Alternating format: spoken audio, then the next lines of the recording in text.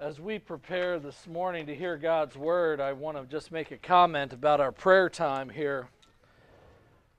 It's possible, because human nature as it is, for us to say, man, those are some long prayers. But I want to point out, in our view of the covenant renewal service, we confess our sins and then we ascend into the presence of the Almighty, who is our Heavenly Father. And we come before Him at that time.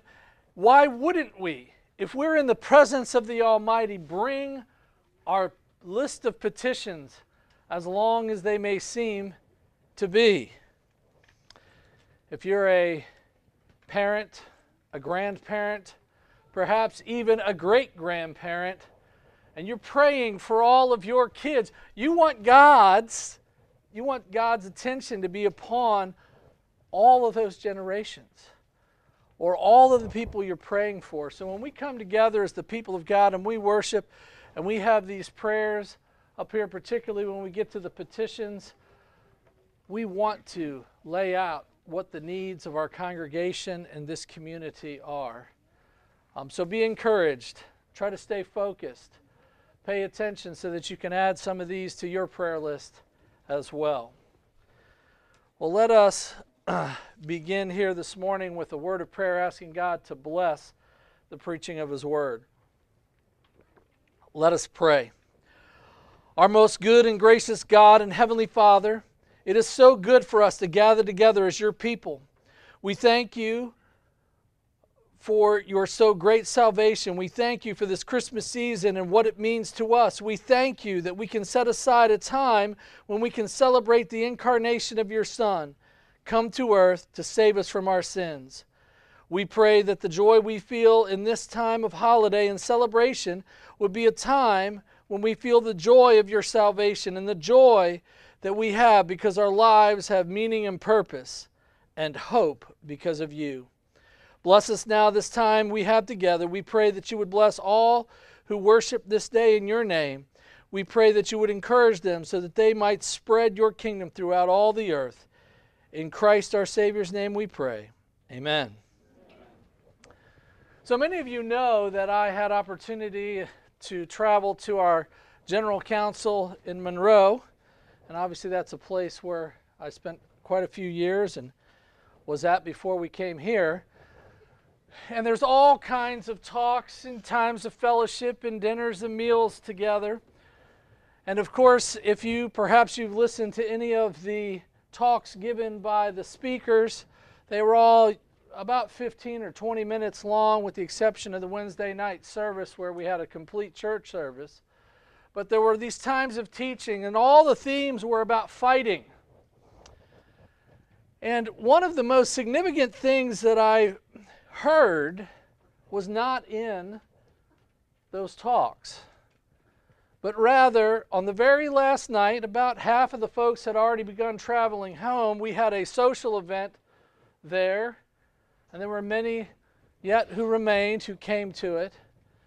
And there were lots of conversations going on. Groups of people at tables, men standing outside on the deck overlooking the bayou where we were. Ladies in groups huddled together, talking about grandkids and all kinds of things of ministry. And as I was going around visiting with different folks, I came across this older minister speaking to a younger minister. And I thought, wow, this is a very insightful conversation they're having. I didn't interrupt. I didn't even interject. I just stood there and listened for a few moments. And this older pastor was giving some wise counsel to this younger pastor. And he was saying, you know, we've been here all week. We've heard fight, fight, fight. And we must fight. But it is important that we build as well. We need to be like the men in Nehemiah's day, where we have a sword in one hand and our trials, or other tools building the Christian culture, the Christian society, if you will, our church communities. Because we need to understand that we can be in combat and make all our attention about fighting, and when the war is over and this empire falls and we turn around, there is nothing behind us.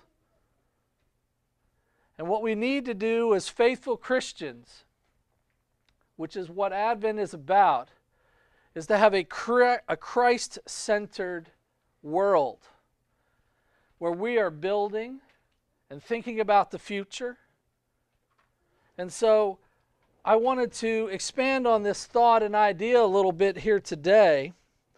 We'll be reading out of Nehemiah chapter 4, beginning with verse 15. And we need to think about today that this is Advent, which is the culture that we build. Why do we light candles? Why do we change our family worship a little bit? Why do we change the songs that we're singing? We want our life to be centered around God and to have opportunities to teach our children, to teach and encourage one another, so that no matter what the noise is, what the distractions are, what the enemy is doing, yes, we're going to combat, we're going to pray, we're going to take our Supreme Court up in prayer to our Lord. We're going to pray against those that are railing and hating against God. We're going to stand in our own communities and by virtue of eating with folks and talking with folks, extend the kingdom of God by His Spirit. We're going to do all those things. We're going to deal with sin in our own lives, and sin in the lives of our families, and sin in the lives before us in this church. Not for the point of tearing down, but for the point of restoration and lifting up. You know, in our Sunday school class, we're working through an article by Rushdoony called Sin, Confession, and Dominion. And of course, we must recognize sin so that we can bring confession to it. And then what? Once the Lord has granted us forgiveness, we are to go and do the work of God. And that is taking dominion. So Nehemiah chapter 4, beginning in verse 15, says this, "And it happened when our enemies heard that it was known to us, and that God had brought their plot to nothing, that all of us returned to the wall, everyone to his work." I'm going to pause right there and say, if you're unfamiliar with this story, so we know that where we are in the history of Israel is that Israel and Judah both sinned. They wouldn't repent despite God sending prophets. They were worshiping Baals, and in some cases, they would restore temple worship, but they still kept their high places. In other words, we're going to do the trappings of following God by going to the temple, but we're really going to worship God the way we want to up at the high places. That's what the high places are all about. You see, folks, we can't come into the presence of God and say, I'm going to worship you the way I want. No, we need to look to God's Word and say, let us worship God according to His Word. I mean, you know, that's what happened with Cain and Abel. Worshiping God. One worshiped the way God asked. The other worshiped in his own way. And murder was the result of it. Wicked, wicked sin. And so what happened is the people of Israel and Judah, they were carried off in captivity and judgment. Now listen, God is kind. When He brings judgment, when He brings discipline, it is always measured. When this happened, He said, this is how long it's going to be. So Daniel wasn't in Babylon wondering, well, when is this supposed to be restored? The people of Israel knew that 70 years was their time of exile, and that God would begin restoration. Not only did God begin restoration by allowing the people to go back, but you'll find that in that narrative story of Ezra and Nehemiah that you see that the king of Babylon, the king of the world at that time, whose kingdom was vast, out of his storehouse, things were paid for to restore the kingdom. And I would say to us today that as we consider this passage, Nehemiah is there, and he's gone back, and Ezra, the high priest, is already there, and they are trying to restore things, and Nehemiah comes back, and he looks, and everything is, the walls are just falling down. The homes along the walls are disasters. They are open to attack. And of course, if you read through Nehemiah, you know there were all kinds of plots to destroy them, to discredit them, and God at every hand protected them. But they had to engage in the battle themselves. They had to be prepared. They didn't just stand around waiting, just saying, well, God's going to do something. No, they had to take action, and God delivered them in that action. So back to verse 16. So it was from that time on that half of my servants worked at construction, while the other half held the spears and shields, the bows, and wore armor, and the leaders were behind all the house of Judah. You know, it's very important to recognize that they had to get dressed for battle. They had to prepare. We need to pray. We need to look at God's word and the armor of God and say, how does this apply in my prayer life? How do I put on these things? What do these things mean so that I can be prepared for the day? We need to be prepared for action. And it says this, those who built on the wall and those who carried burdens loaded themselves so that with one hand they worked construction and with the other hand they held a weapon. Every one of the builders had his sword girded at his side as he built. And the one who sounded the trumpet was beside me. And of course, this is Nehemiah talking. So he's the supervisor, and he's got the trumpet guy, the guy that's going to say, hey, here's where the fight is. He was with Nehemiah. But everyone is working, both prepared to fight, ready for the battle, and yet still building.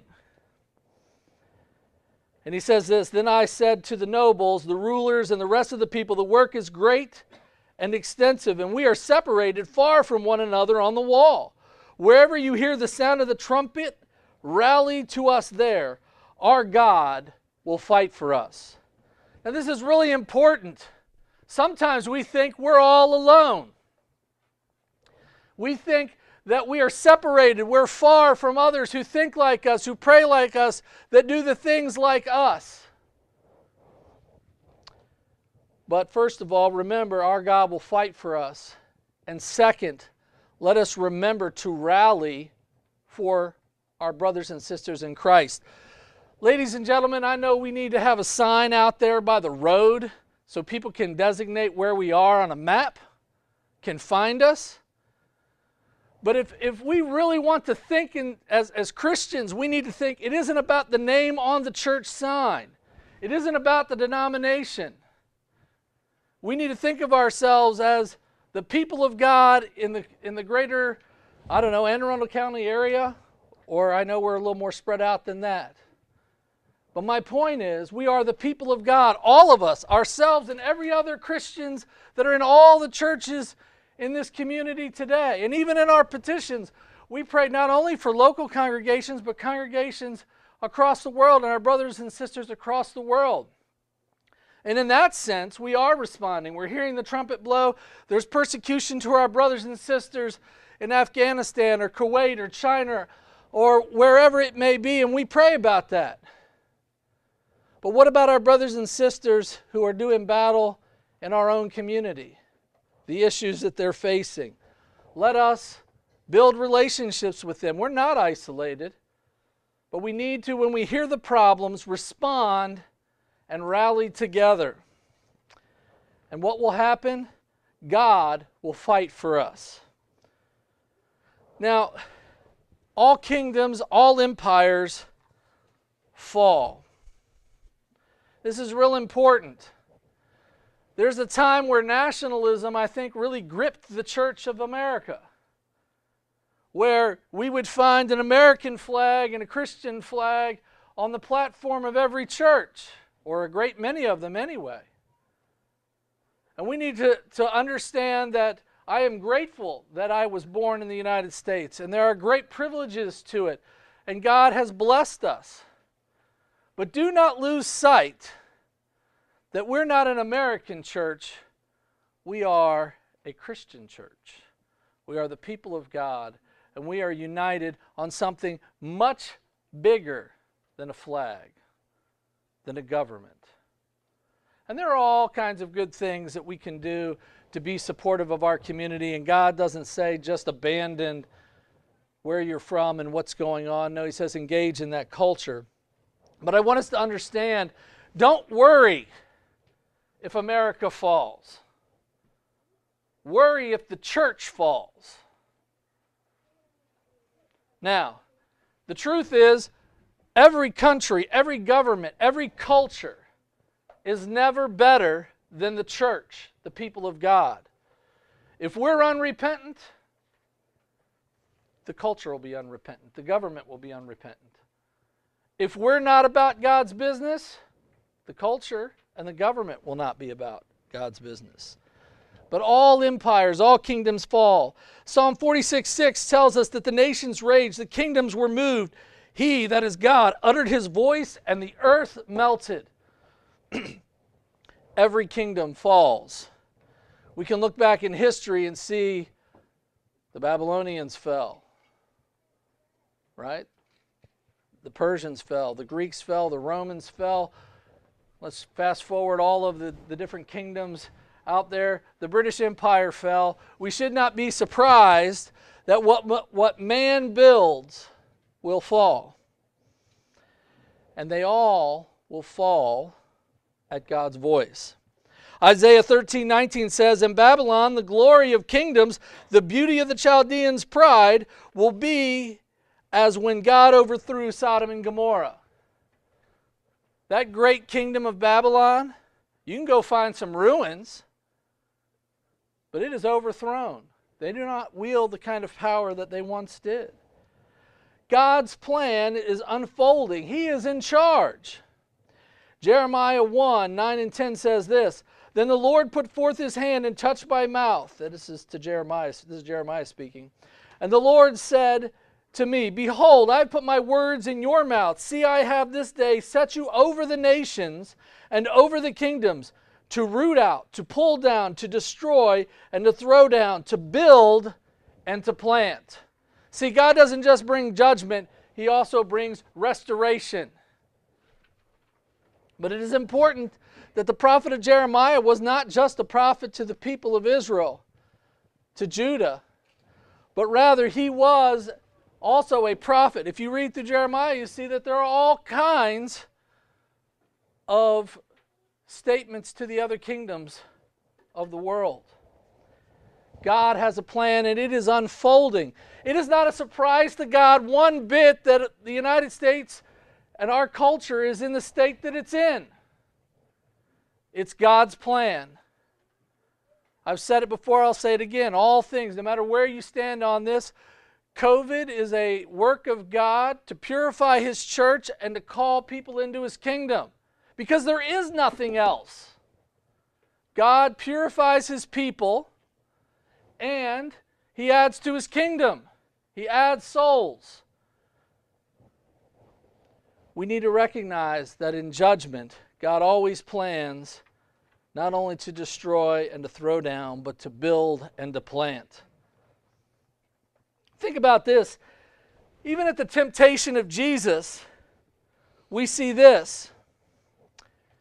In Matthew it says this, again, the devil took him on an exceedingly high mountain and showed him all the kingdoms of the world and their glory. And he said to him, that is to Jesus, all these things I will give you if you will fall down and worship me. And then Jesus said to him, away with you, Satan, for it is written, you shall worship the Lord your God, and only Him shall you serve. Then the devil left him, and behold, the angels came and ministered to him. You know, Jesus was at battle right there, and it was all over the kingdoms of the world. Now, this is really important. When Satan was dealing with Jesus, Satan was pretty slick, or at least he thought he was. What did he do? He used God's word as a way to try to entice Jesus.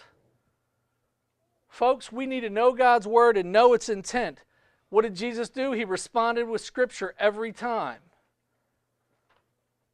He knew God's word. Remember, there's going to be things that are going to go on in the world around us where there's going to be truths or half-truths or perspectives on God's Word. Do not fall trap to that.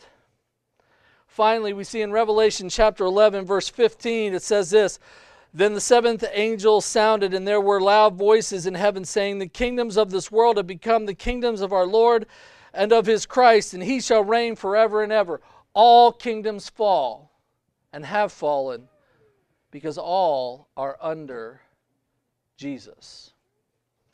The Westminster Shorter Catechism says this, as in question 1, what is the chief end of man? Man's chief end is to glorify God and to enjoy him forever. What is the point of kingdoms falling? The point is that we should be building the eternal kingdom. What does this line mean? Man's chief end is to glorify God and enjoy him forever. Listen, the bottom line, folks, is we are to train up worshipers of the Almighty in this life, for this life, and for the life to come. We are to train up worshipers of the Almighty. That is your calling as members of this community, in this church, as parents. It's to train up worshipers. It is to disciple. It is to make disciples. It is to teach them all that I have commanded. You know, the portal to all of this is that Jesus is Lord now of all things.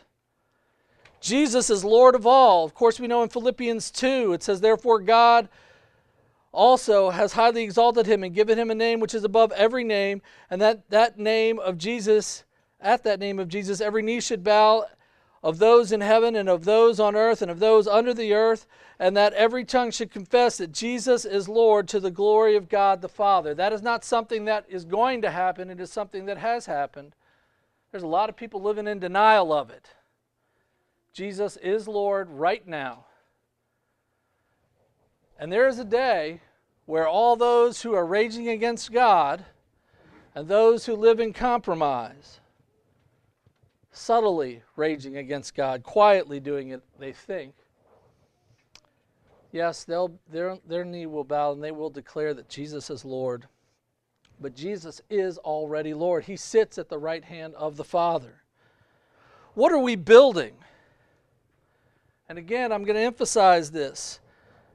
Out of Matthew 28, "And Jesus came and spoke to them, saying, All authority has been given to me in heaven and on earth. Go therefore, make disciples of the nations, baptizing them in the name of the Father and of the Son and of the Holy Spirit, teaching them to observe all things that I have commanded you. And lo, I am with you always, even to the end of the age." So what does he tell us? First of all authority. He is Lord. Second, Lord of what? Heaven and earth. What are we to do? Make disciples, baptize, and teaching them to observe. This is where things like Advent are important. We are teaching our children through song, through word, through prayer, through decorations, through everything that we do during the Advent season. We are catechizing them and teaching them to observe all the things that I have commanded. When you put up your nativity scene and you talk about it with your kids as they're putting it up, as you're putting decorations on the tree and you're talking about things there, as we sing Advent hymns and Christmas hymns, we are catechizing ourselves, our families, this church, the community. This is what we are doing. Here's the question. What's the how and the where to all this? Deuteronomy 6:4 says this, "Hear, O Israel, the Lord our God, the Lord is one. You shall love the Lord your God with all your heart, with all your soul, and with all your strength. And these words which I command you today shall be in your heart. You shall teach them diligently to your children." This is the how and the where. "You shall teach them diligently to your children, and you shall talk of them when you sit in your house, when you walk by the way, when you lie down, when you rise up. You shall bind them as a sign on your hand, and they shall be as frontlets between your eyes. You shall write them on the doorposts of your house and on your gates. You know, when we hang up the string of lights and we're telling our children about how God created the stars, and we talk about decorations, and we talk about all the things that we're doing, we have an opportunity to teach and catechize when we're getting up, lying down, all these different things that we're doing. They matter. You know, that hymn that we worked on this morning before service, it was so excellent. Those words, we need to sing it, sing it, sing it, so that we are teaching ourselves and our children and reminding ourselves of our calling. You know, in the scriptures, the Levitical law sets up the seasons, high days, feasts, and the ordinary time or regular worship. We can talk that in detail, but I want us to know that God's word from the beginning, He set up seasons. And it isn't just for harvest, and it isn't just for planting, and it isn't just for when the leaves fall off. He set them up so that we could measure time and know how to orient ourselves back to God at all places. You know, this is all bound to discipleship.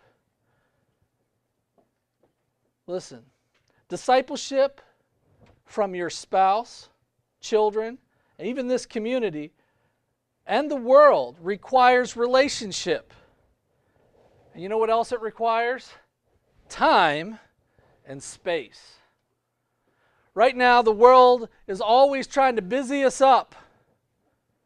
We need to take a step back and say relationships matter. In order to do this, in order to build the kingdom of God, in order to be both combating the enemy and building the church, building the people of God up, it's going to take time and space.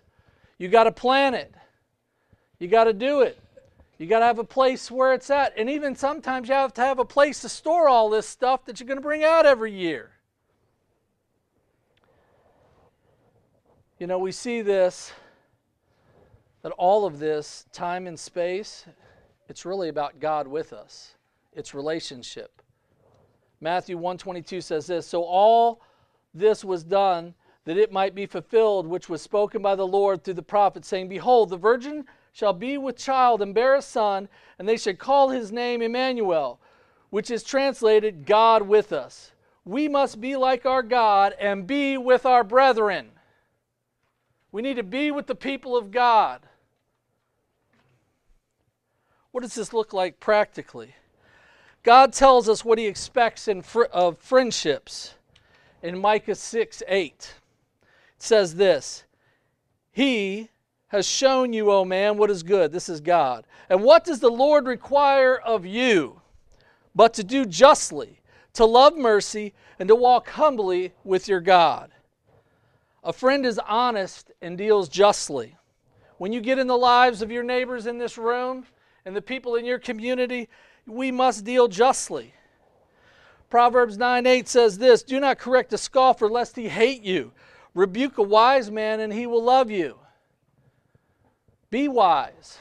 Be in a person's life. How are you even going to know how to rebuke them and to treat them justly and to love them in a way to restore them if they're falling into sin unless you know them, unless you're at each other's tables, unless you are together?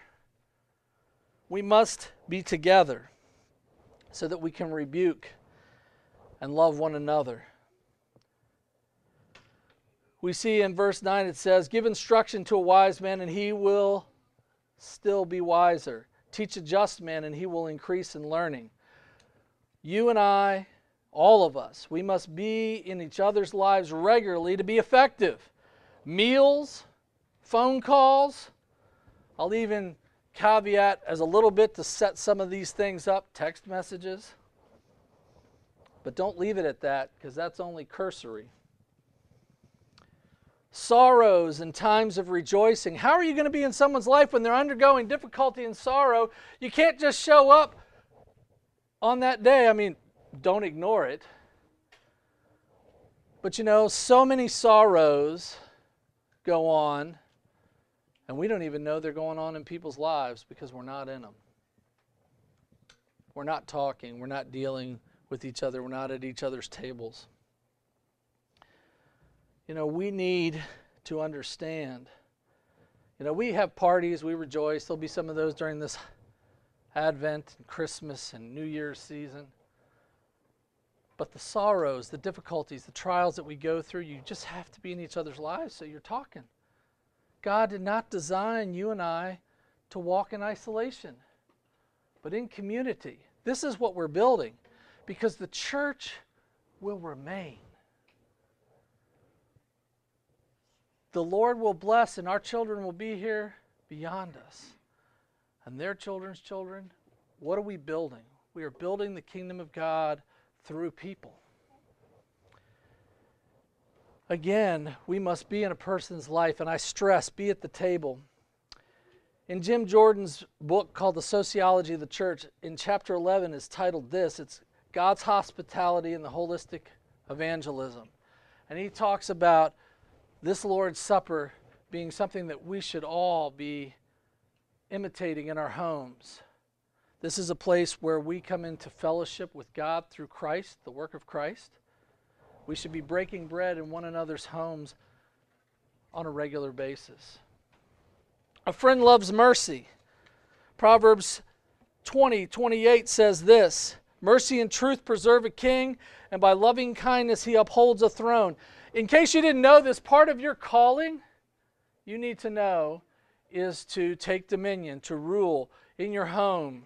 Well, yourself first, in submission to God, your home, your responsibilities to rule.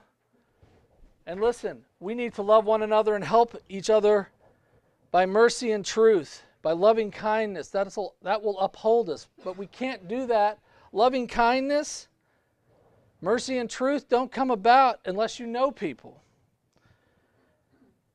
And there's unity through humility.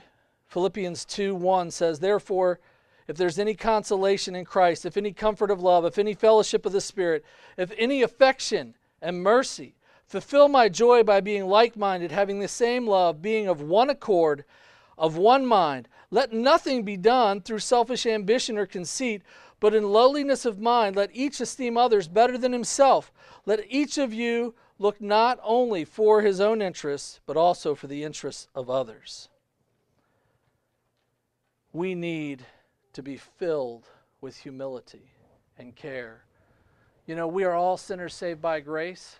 When you come to your table and others are with you, or you're with somebody somewhere, and you recognize that you're a sinner saved by grace, and all that you're trying to do is encourage them and strengthen them out of the gratefulness for God's abundant grace and mercy in your life, it's not about judgment. It's about restoration. It's about restoring them to a right relationship with God. And, folks, if somebody offends you, have mercy. Grant them grace and humility. I'll say this to you right now. There's a pastor that I know that he said this, and I just want to repeat it. I think we need to think of it often.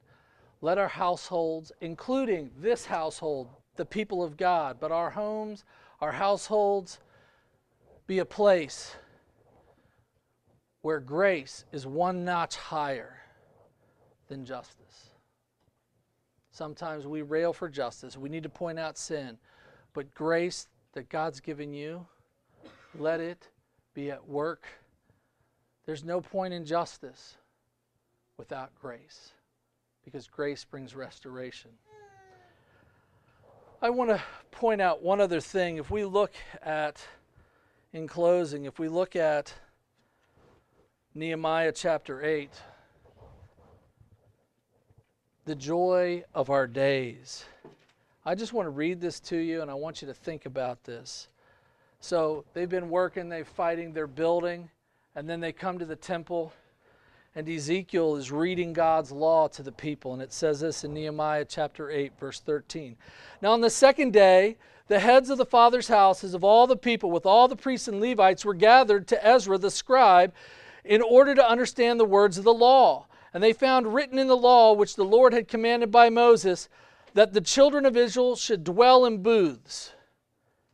during the feast of the 7th month. Now I'm going to pause right there. These booths, these little tabernacles that they were making, these were so that they were tabernacling before God just as little temples, right? And they would come together, and why would they go to the temple? They would go to the temple so that they were able to come into the presence of God, confess their sins, be in relationship, go to the presence of God, even though they were kept back. But God said, here, I want you to do this at a smaller level with all your household and build these little tabernacles so that you are thinking about being in my presence as a family. It's God with us. That's the point of those tabernacles.